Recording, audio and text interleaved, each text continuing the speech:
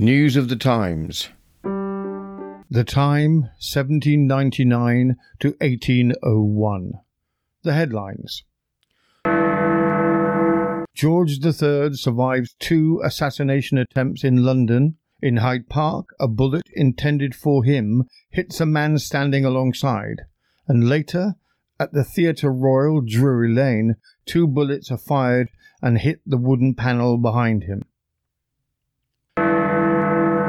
The first soup kitchens are opened in London. Queen Charlotte of Mecklenburg-Strelitz introduces a Christmas tree at a party for the first time. Inflation reaches an all-time record high of 36.5% in the United Kingdom. The 5th of February 1801, William Pitt the Younger tends his resignation as Prime Minister. In England and Wales, 219 people are hanged in 1801, a record for any year after 1785. In the United States, Gabriel Prosser's slave revolt in Richmond, Virginia, is postponed due to weather.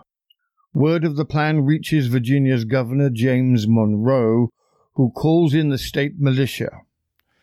Gabriel is later captured and hanged on October the 10th, along with 23 other slaves.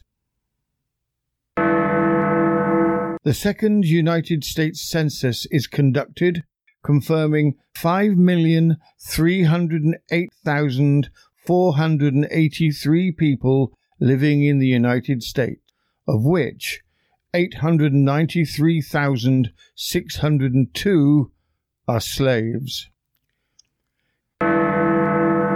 U.S. President John Adams becomes the first president of the United States to live in the Executive Mansion, later renamed the White House. And in Trinity, Newfoundland, the first smallpox vaccination is made. You have been listening to News of the Times, and I am Robin Coles.